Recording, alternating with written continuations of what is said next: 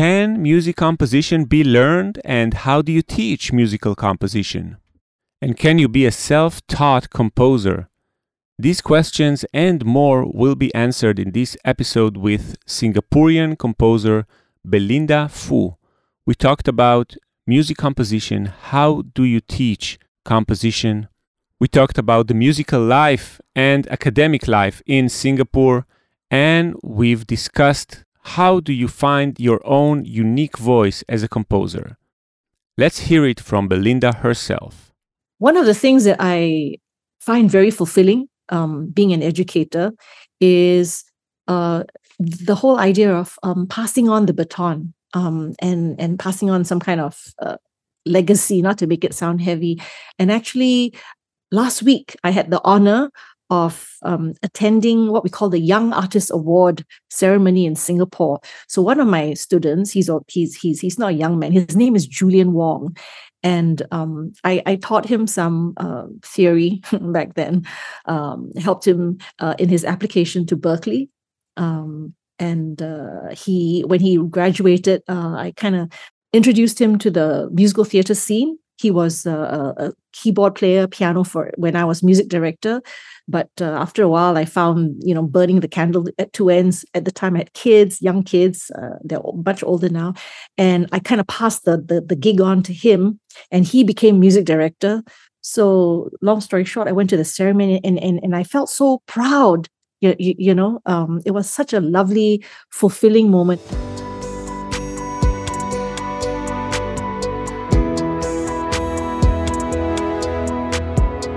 Welcome to Rewind, an optimistic podcast that'll help you in your successful career in music.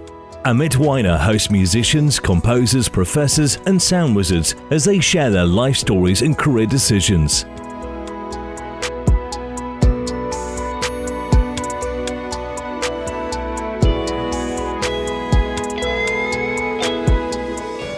Stay tuned, it's gonna be epic.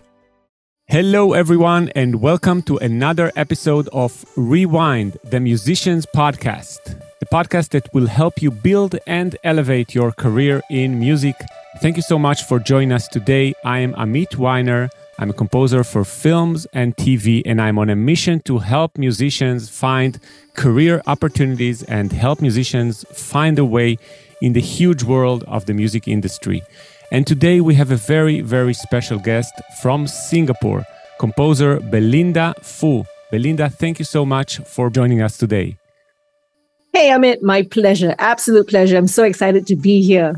Yeah, me too. I'll introduce you to all the listeners. So Belinda is a lecturer at the La Salle College of the Arts in the School of Contemporary Music, which is a part of the University of the Arts, Singapore.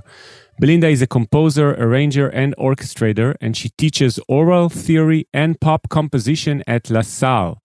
She has been in the music industry for the last 25 years. Her involvement includes arranging and writing commercial music, as well as working as a pianist, music director for various performances and musicals. Belinda's first love is writing. She has written and orchestrated music for the Singapore and Hong Kong arts festivals and the Singapore Symphony Orchestra. She has also written original music for the musicals Darkest Before Dawn, The Other Wise Men, and The Three Trees. Her most recent project is Jeremiah, a symphonic poem, and currently she's working on a symphonic dance job. And as written in the beautiful bio on the website, let the beauty we love be what we do is her guiding principle. She seeks to draw out beauty from and through her music, the musicians she works with, and from her students. Belinda, what a nice bio on your website. And thank you so much for joining us today. You're welcome, Amit. I must admit, though, that bio is a little bit old. Am I allowed to say that? Yeah, sure. So maybe we can start with the first question that I always ask. Can you start with describing your musical journey and how you've got to where you are today? Wow, how much time do we have, Amit?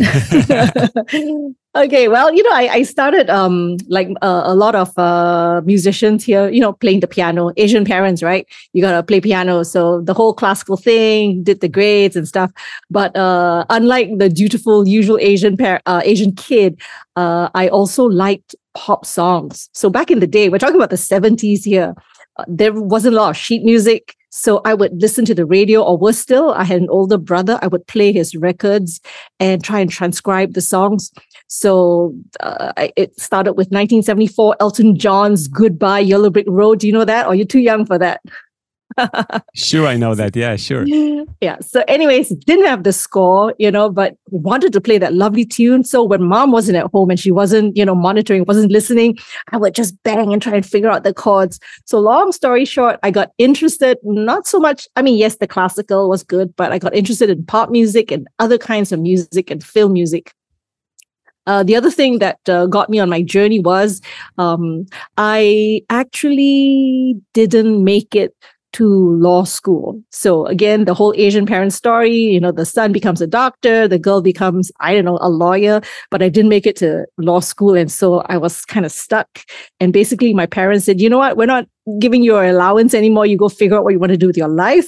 And so I had my hands, right? So the only skill I had was to play piano. So I started in the hotel lounges playing, lounge music. And I got spotted by another musician who said, why don't you join a band? So it's a very long story, but eventually I found myself in a top 40s band playing keyboards and singing. And the band leader actually asked me, so what do you want to do with your life? Because, he was a mentor to me, not just a band leader. And he was looking out for me. And he said, do you really want to do this on stage for the rest of your life? And I said, actually, no. And he knew that because I was helping out with some of the arrangements in the band. And long story short, he pointed me to music school in LA called the Grove School of Music. And to cut a long story short, we were in a production company and he was in a production company. And he said, why don't the company help you, sponsor you to further your music education? So I was very, very blessed, very lucky that they actually sponsored me. And I went to the Grove School of Music. I did the composition and arranging program there. I also did the film scoring program there. And that was what launched me into the whole music industry. Upon graduation, when I came back, I was also very fortunate because the same people, the company who sponsored me, told me to come back and work for them. So I came back and I worked in the production company and I started doing all this commercial arranging and stuff. Yeah. So that is my journey from playing piano at 5 years old to doing what I do. That's great. And about Singapore, so I'm sure for a lot of the listeners, Singapore is a very far away place and very exotic. And from the only time that I've been there, it is such a beautiful place, unlike any other place on earth. So first of all, you were born in Singapore, right? And grew up in Singapore as well? I grew up in Singapore. I was actually born in Malaysia, just north, because my mother was visiting my grandmother at the time, and I decided to come out early. But yes, I grew up in Singapore, and I am Singaporean. Yeah. And how would you describe the musical culture in Singapore? What music do you have in your radio and in the shows that you go to? What is the musical life in Singapore like? Wow, that is a loaded question, Amit. First of all, if you don't know what Singapore is like, we are multicultural. So I'm Chinese. I have friends who are Malay, Indians, and then there are also the Eurasians, right? But in terms of the kind of music we listen to, fortunately or unfortunately, we were colonized by the British. So if you listen to me, I'm actually speaking my first language. So we speak English. So a lot of us actually grow up listening to pop songs from America, from the US, or from British pop. Like I grew up listening to Beatles, the Eagles, Karen Carpenter, Elton John, so all these English pop songs actually. But of course, some of us listen to some traditional music, the music of our parents and grandparents, some traditional Chinese music. My Malay friends, for example, will listen to their Malay songs. And I have Indian friends and even Indian students who play piano, but not only piano, but also learn how to play sitar and do Indian classical dance. So there is that traditional element, that some of us are well-versed in. I have friends who play Chinese instruments, but we also listen to Western pop and Western classical music. So a lot of us, for example, when I said I was learning the piano, it was Bach, Beethoven, Mozart, Yeah, that kind of classical music, which probably I'm most comfortable or was most comfortable with. Yeah, but Singapore music, we grow up in this kind of a culture of the ethnic as well as the Western music. Yeah, and of late, I think. And when I say of late, I'm thinking about the last 20 years, maybe, we've begun to ask this question, which I am also asking. Yeah, what is a Singapore sound? If there is such a thing as a Singapore sound.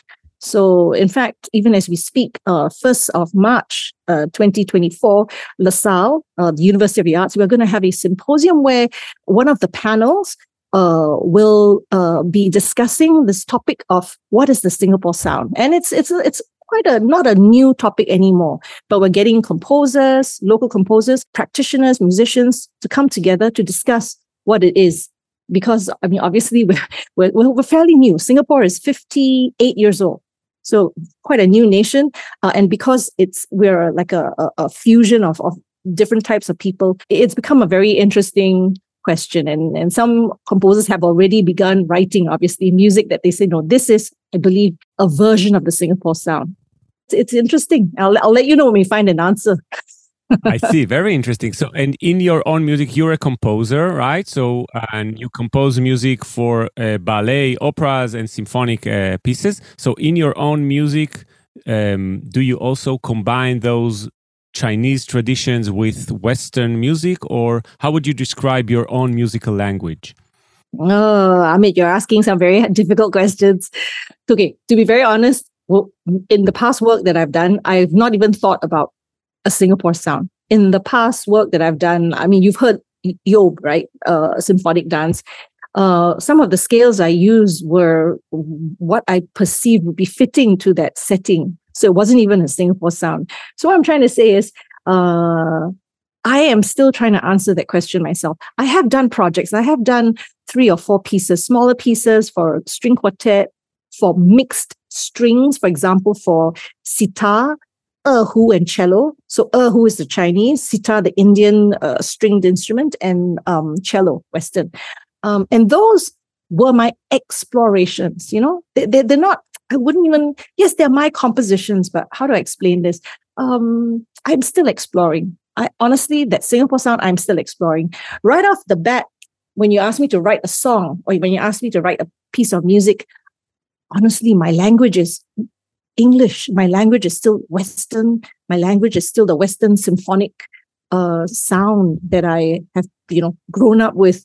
So at 58 years old, and I don't mind saying my age, I am trying to find a different voice. I'm trying to find something from my past. I have heard Chinese traditional music. I grew up next to a mosque, a Muslim mosque, and I hear those calls to prayer, and they're beautiful. So I've grown up with those sounds, but it's still not quite a part of my vocabulary just yet. Although I feel like there's something more that out there in the past, in the traditions, that I need to tap on. Interesting. And I think we will discuss it a little bit more later, because I have more questions about you as a composer also later. But first of all, about your position at the LaSalle College of the Arts, and which is also a part of the Singapore University of the Arts, right? So can you explain, for those who don't know, what is the LaSalle College of the Arts in Singapore, and what is your position there? Okay, so the LaSalle College of the Arts is one of 3 major colleges, okay? And what we are trying to create is to come together with the NAFA, which is the Nanyang Academy of Fine Arts, to come together and create the university, so a bigger entity. My position in LaSalle has been, I teach nuts and bolts, the theory and the oral part. But I also teach pop composition and composition as a main study, what we call main study. But we try not to replicate, each other, we have different strengths. So our composition program, unlike Yong Siew Toh Conservatory, I think you've heard of them, yeah? And of course, NAFA, we're different in LaSalle because the slant that we are taking in the composition program in LaSalle, it's more commercial, meaning we do pop composition, we learn how to write and arrange big band, and then later we learn how to write and arrange music, orchestrate music for media. So for animation, for games and film. Yeah. So it's a slightly different kind of composition program. So my position there is I kind of head that department, but I also teach nuts and bolts, which I thoroughly enjoy. And the University of the Arts in Singapore is new, right? It's a new institution. Yes. Okay, so can you describe a little bit about that? And you said before that actually you speak English in Singapore, right? That's the first language. So if international students are planning to go and study in Singapore, they will study in English, right? Absolutely. Yeah. English all the way. So English is our first language. English is the language of commerce and the administrative language and education. In the past, we had what we call like the Chinese schools where you learned your core subjects in Chinese or some other language. But for the most part now, all our schools, I can say, are, they instruct in English. Yeah. So back to the University of the Arts. Your question was about that. Yeah. So it's a coming together of the two major colleges in Singapore. Of course, LaSalle College of the Arts, where I work, and also NAFA, which is the Nanyang Academy of Fine Arts. So basically, the government, this is what they did. They're putting together these two colleges and make it a larger entity. Yeah. As for me in LaSalle, what I teach what I call nuts and bolts, which is theory and oral, which I thoroughly enjoy. But I also do pop composition. That's one of the modules for the pop students and the electronic musicians. And I also do main study composition. But our composition program is a little bit different from the conservatory, which is Yong Siu To. I think you know that institution, a very prestigious institution, and different from NAFA as well, in that the composition program in LaSalle is a bit more commercial. Meaning I do pop composition with them, big band arranging and composition, as well as composing for media, which is animation, game music, film music. Because it's an audio program and people don't see, so what we didn't mention so far is that the building of LaSalle is such a beautiful building, and it was actually appeared in the 3rd season of Westworld series, right? Oh, yeah, that's right. It did. It's such a beautiful and futuristic building. So I can encourage all the listeners to go and Google LaSalle College of the Arts in Singapore and just see what a beautiful and futuristic building it is. Thank you. And what is pop composition? When you say you teach pop composition, what is exactly the thing that you teach? Is it songwriting, commercial music? No, pop composition, actually, I think you described it better, songwriting. So teaching the kids how to write songs. Yeah. The module, the first sem is usually about just the constructing of melody, constructing of harmony, style, kind of rhythms and that kind of thing. And the end of that first sem, they submit a lead sheet with a pop song.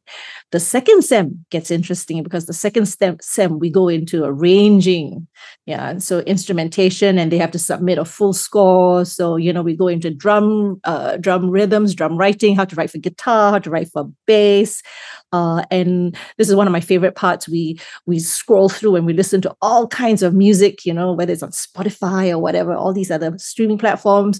We look at what's trending, what's new, what's exciting, and how we can, produce hits. Interesting. And let's get back to you as a composer. So what are your sources of inspiration? I mean, when you start a new piece, how do you start from the blank and empty page? Okay, so actually, I don't start with a blank or empty page. If you're talking about composing for myself, right? You're talking about just my own pure compositions, not doing a commercial composition, right? Okay. Actually, both. So if you can answer both genres, it would be interesting. Obviously, for when I have to write something for a client, I have the brief. Okay, so if I'm working on a musical, okay, I have the script, the story, and the director or the director or the scriptwriter will tell me I need a song for the scene. The scene that is easy. this is like scoring, right, to film.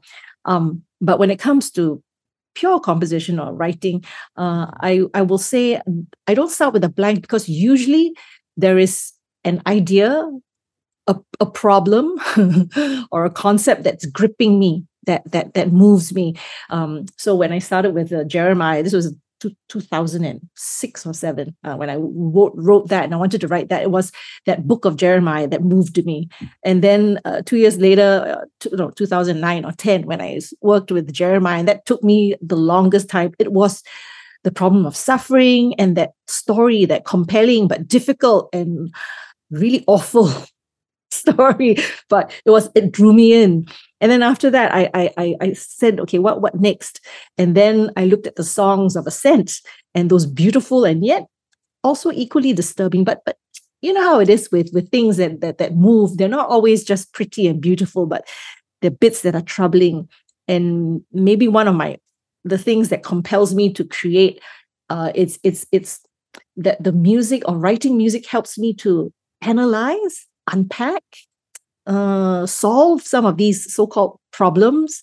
Yeah, so that's my approach. So coming to the songs of ascent, even as I'm writing and sketching and orchestrating those beautiful psalms, it's a back and forth thing. I go back to the words of the psalms. I meditate. And then I go back to the manuscript, the sketchbook, and I write sketches. And sometimes, no, I find something better. But it's that back and forth thing. So it's never quite a blank page, if you know what I mean. But yes, the lines may be blank for now, but the ideas and the concept is not blank. That's very interesting, because I usually tell my students also that they are not only composing with on the piano or with a pen and paper, they are also composing while walking in the streets, and thinking and conceptualizing their new piece. So it's very interesting that you said that the process of composition starts not only when you are writing on the page, but also when you're thinking and walking in the street. Absolutely. Yeah, absolutely. I have a confession, and I hope the local traffic police don't get a wind of this on the podcast. It's a funny one. This is many years ago. I was tasked to write music for a beautiful children's book called The Three Trees. Okay.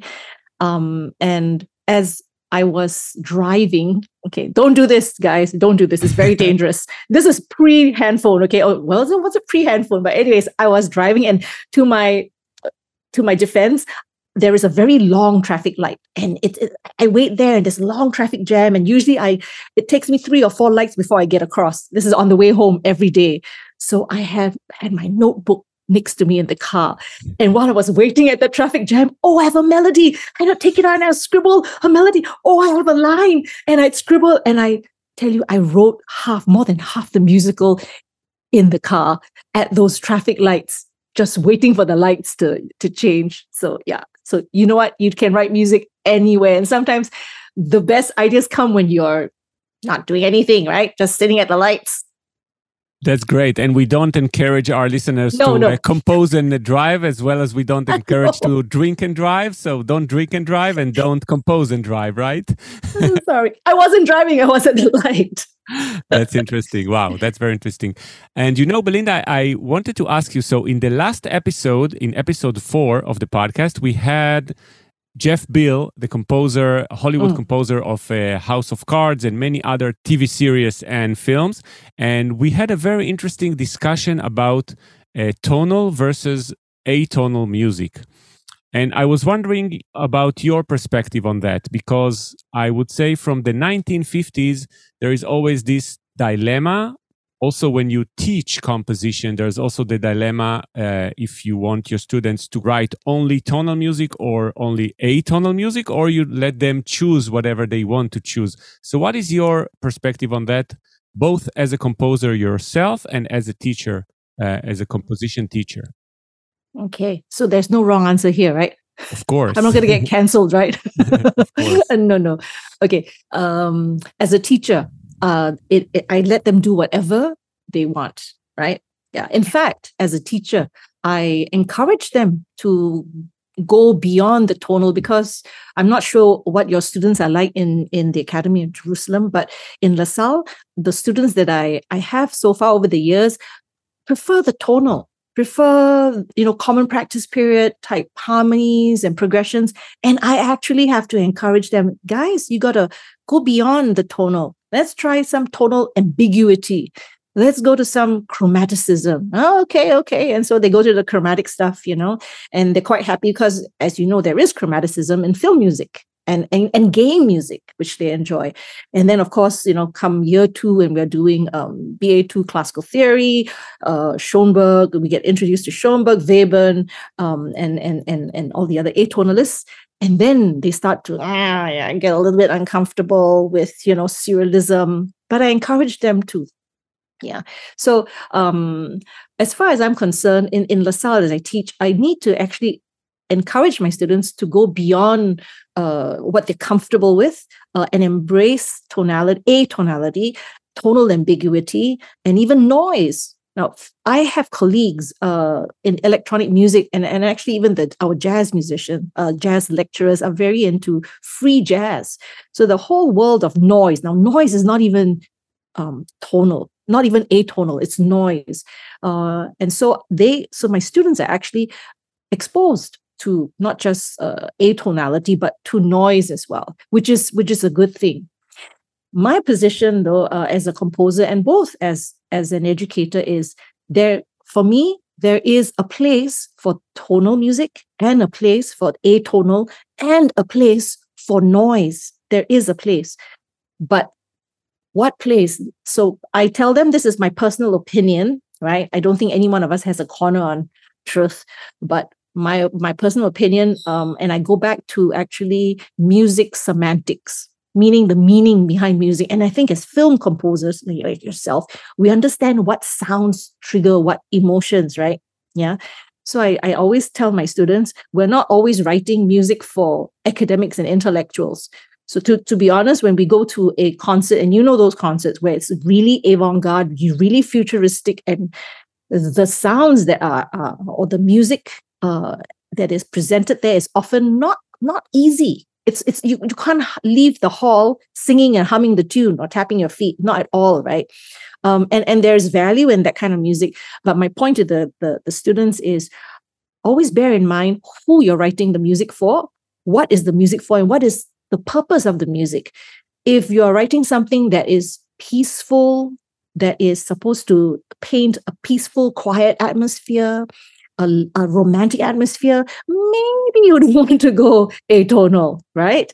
But if it's a chase scene, if there's drama, there's fear, there is conflict and tension, go ahead, please. You need your atonality, you need those dissonances. So basically that. I agree with you. Actually, I myself also write both tonal music and atonal music when I'm doing music for films or music for trailers or music for a horror scene, So each scene and each emotion requires a different type of music. And I totally agree with you. And I wanted to ask you about career opportunities, because as I said in the beginning of the podcast, it's called Rewind, an optimistic podcast about career in music.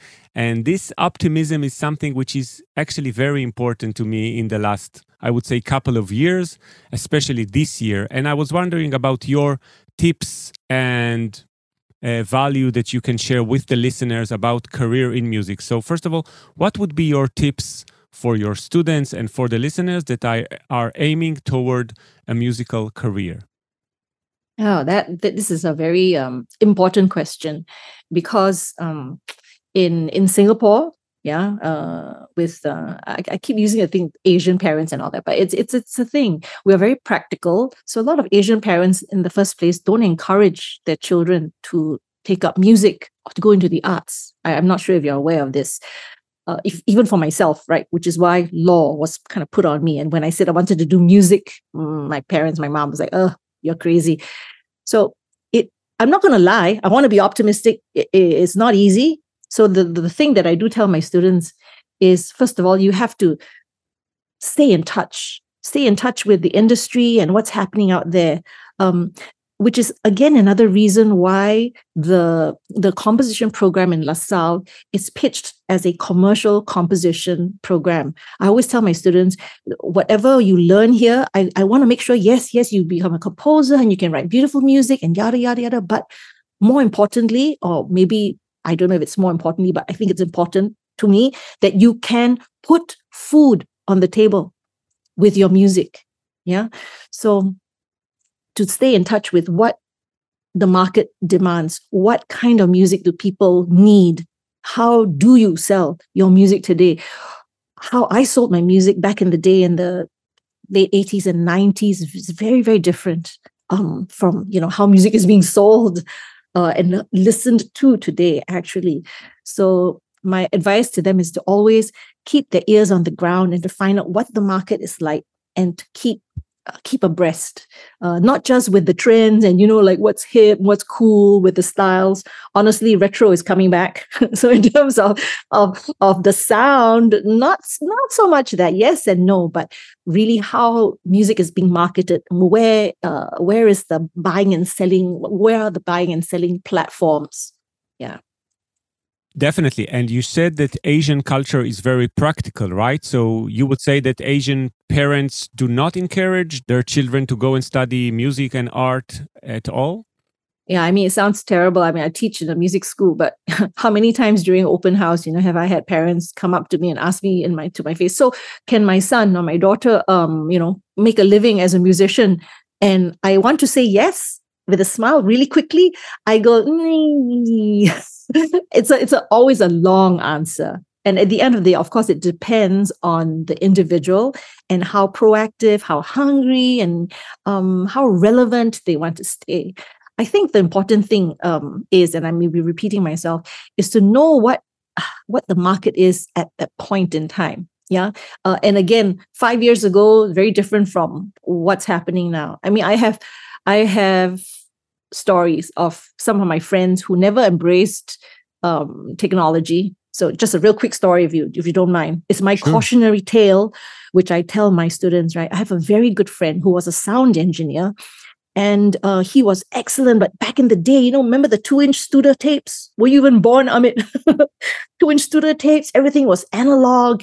And when you had to patch cables, it wasn't even the small mini jacks. It was those huge, what do you call them? Like, Canon type cables. But anyways, this is back in the day, and he did a really good job back then. Great ears, yada, yada, everything. But came the 90s, I think. That was when we moved away from the analog tapes, to Pro Tools in the studios. Everything was digital audio. But he just never took on the whole digital thing. So long story short, he lost his job in the studio from becoming sought after mixing engineer and recording engineer to someone who only did a few live gigs here and there. So very, very sad, lost his job, and in the end had to supplement his income working at the supermarket as a stacker in the evenings. So my and it sounds terrible. It's not exactly a very optimistic a story, but it has an optimistic twist, I guess. No, but I wanted my students to see how it's very important to stay abreast. You can be on top of it. Okay, it's easy when you're 25. When you're 35, when you're 45, you gotta keep abreast, keep updated. Don't rest on what you knew 10, 20 years ago. Because I think it's not just in the music industry, but any industry really. Yeah, to just keep on top of things. Yeah, I totally agree. I think especially nowadays when you have AI that is changing all industries. So, even the music industry, the painting industry, graphic designers have to change everything they knew because there is now DALL-E and all the AI generated art. When you said being aware of the industry, so most of the musicians, you would say in Singapore, do they work in the Singapore music industry? Because, for example, I work a lot. Most of my work is actually outside my own country. And this is something that is very easily done nowadays because of the internet and because of Zoom. You and I are in contact for many years now, only through Zoom. We've met only once. You got to come back, Amit. Okay, I will during my first and only visit so far to Singapore.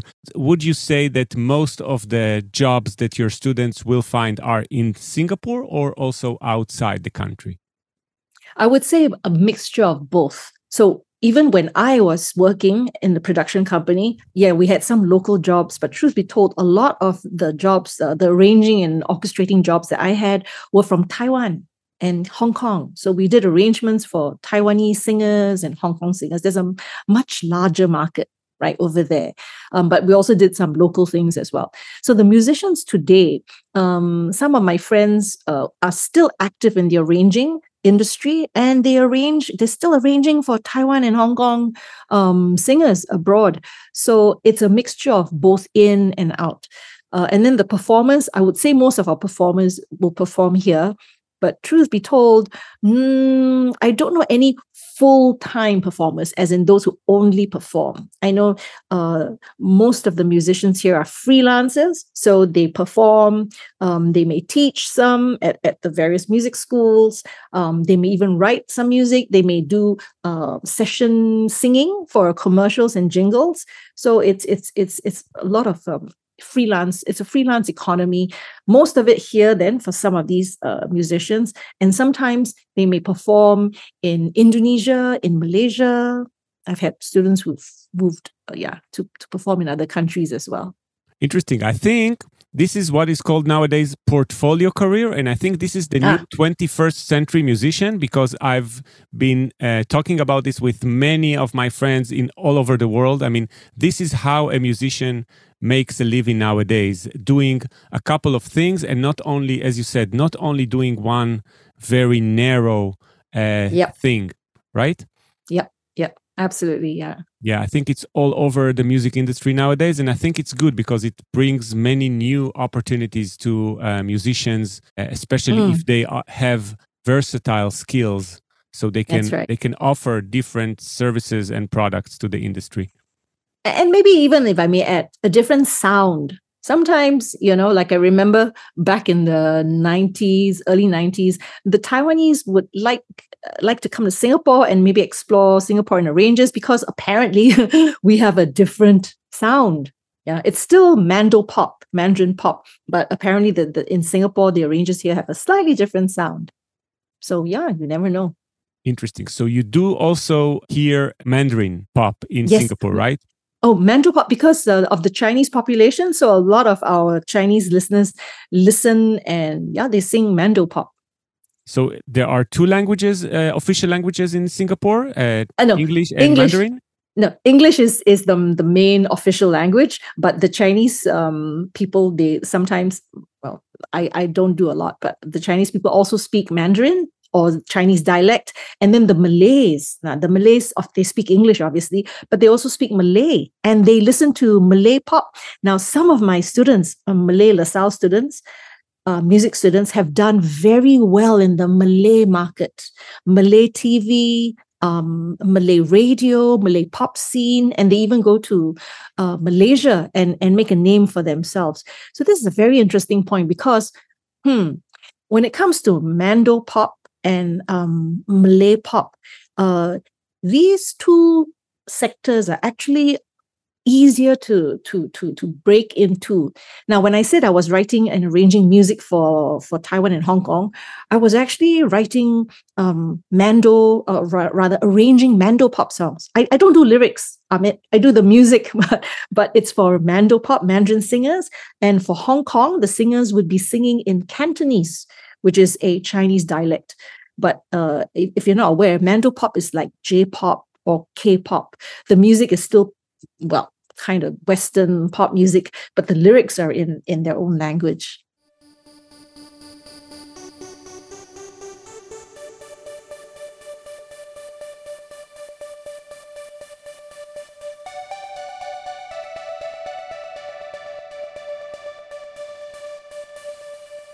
And back to you, Belinda, about your own career. So I always like to ask guests, where do they see themselves in 5 years from now? So where do you see yourself?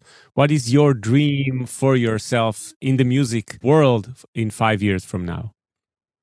That is a very interesting question, because 5 years from now, I would probably still want to be an educator in LaSalle. Yeah, like I said, I am 58 this year, so 5 years from now I'll be 63. And of course, my friends, some of them have retired and asking me, wow, you're still working. Why don't you just take it easy?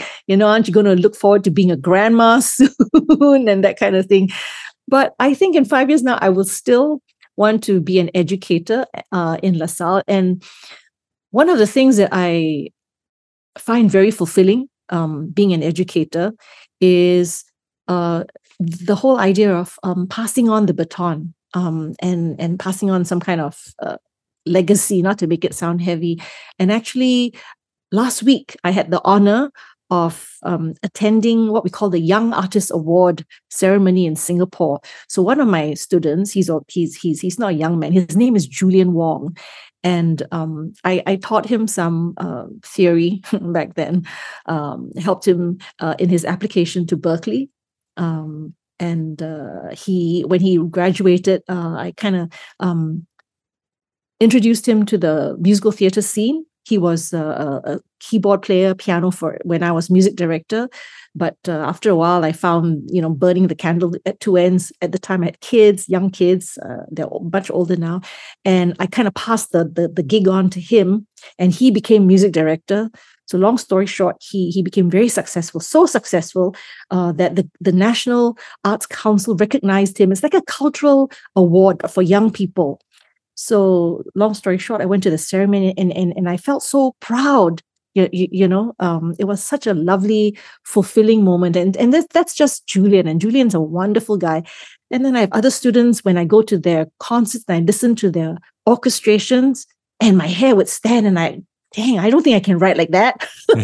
But again, they're so sweet. They honor me and they thank me and all that. And I think to myself, wow, it's not just, writing. Sure, I love composing and writing music, but this other, the part of being a musician, the passing on the baton and just, teaching nuts and bolts, and you just never know, So in 5 years, I want to carry on doing in 10 years, as long as I, haven't lost my own nuts and bolts. I would love to continue passing the baton. Yeah. And in terms of writing my music, I have a few things that I'm looking forward to finishing. Eob took me such a long time, but so Songs of Ascent, and it's part of a triptych. So Eob is one part, Songs of Ascent is the second. There's a third part, maybe the New Jerusalem. I got to work on that. So the 3-part triptych, I hope I can finish it when we next meet. And there is a musical that I'm working on right now, also called Word for the Year. Basically songs about all the 66 books of the Bible, and making it in a very campy, fun, non-threatening way, just to give it a nice overview. But that's another story. So over the next 5 years, I have quite a lot of things on my plate that I'm slowly trying to write and to finish, apart from teaching and doing the nuts and bolts thing. Yeah, and good luck with all those interesting projects. And what you said about teaching, I definitely agree. I always think that being a musician and being a teacher and educator are complementary parts of the soul, I would say, or of being a musician. Because I think, since Bach and Beethoven and Mozart, all of them were teachers as well. And it's not only, I think, ways of making a living. I don't think it was only just because of the money. I think it's something very deep and profound inside a musician that, as you said, passing the baton and bringing your experience to the next generations. So this is something very deep in a musician. Absolutely. Yeah, totally agree. Yeah. So like I said, it's nice to write music, right? And I love it when the music works and it sounds great, but it's another feeling when I attending that ceremony, or just listening to my other student, Jermaine Go, that's her name, her orchestrations are so beautiful, and I sit there and I'm like, wow, she wrote that. Damn. Well, in my brain, did I teach? What did I teach her? I don't remember, being responsible for this. It's just amazing. Yeah. Yeah, there's in the Bible a very nice sentence that I always repeat to my students as well. I think the English version would say something like, teach the boy at his own way. Yes. Did I get it right? Teach the boy Yes. at his own way. And it's something Yes. very, very deep, I think, because it's also being a parent, teach the Yes, boy at his own absolutely. way, because you cannot decide for the student and for your children what to be. Mm-hmm. You need to let them lead the path of their own, life, but you need just to be there and guide them and teach them in their own way. So I think it's a very beautiful sentence that describes what we as teachers should do. Totally agree. Yeah, and the word parent there is quite cute, because my students sometimes they come up to me and says, you're not just our teacher, you're like our mother. And I'm like, oops, sorry.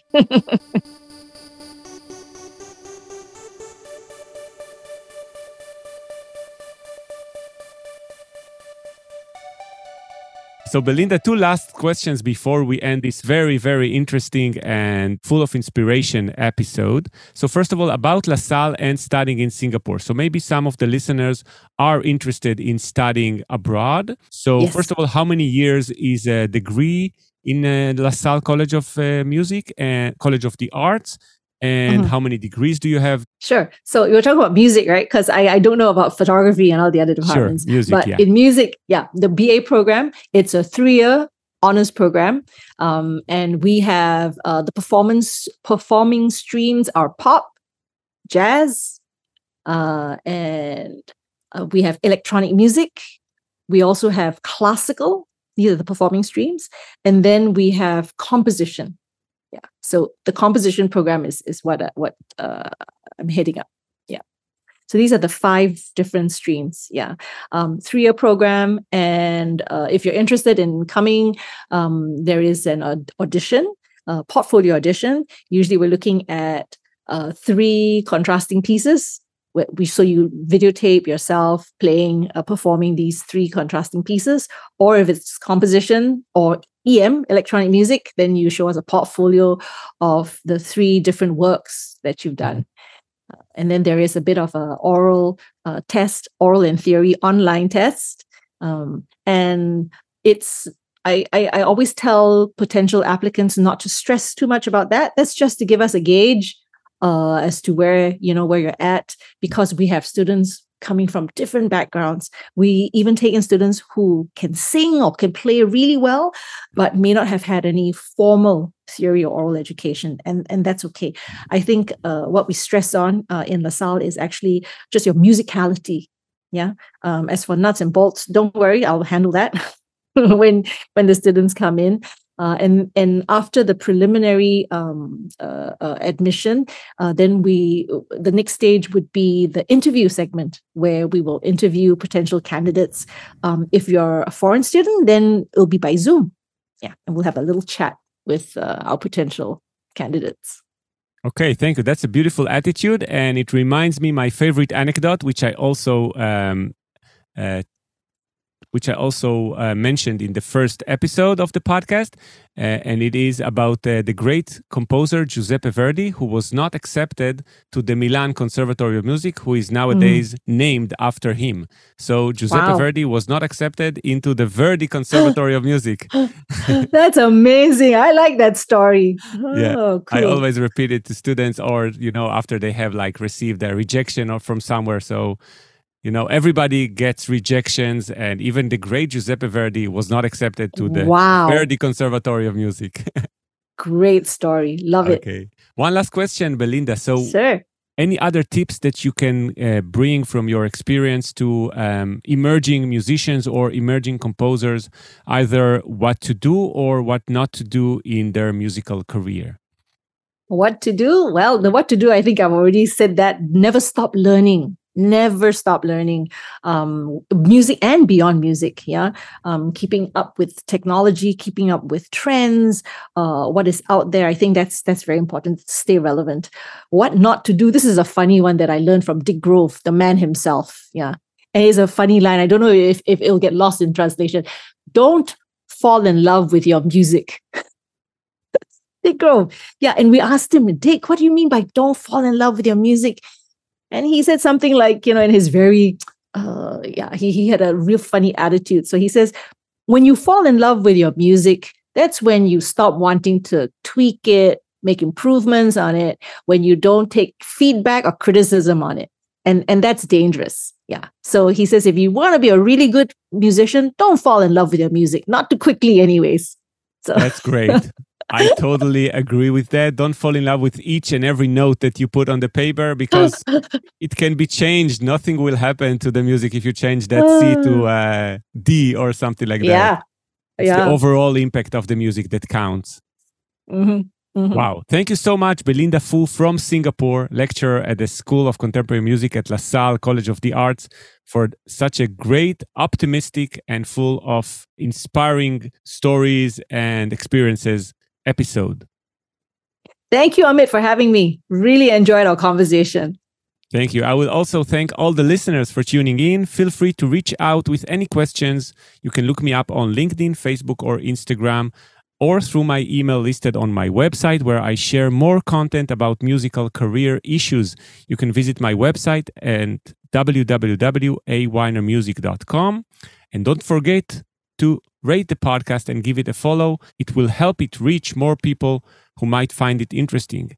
And if you liked this episode, don't forget to rewind it and send it to a friend.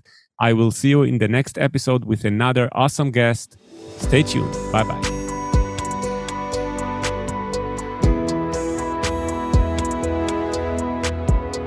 Welcome to Rewind, an optimistic podcast that'll help you in your successful career in music. Amit Weiner hosts musicians, composers, professors, and sound wizards as they share their life stories and career decisions.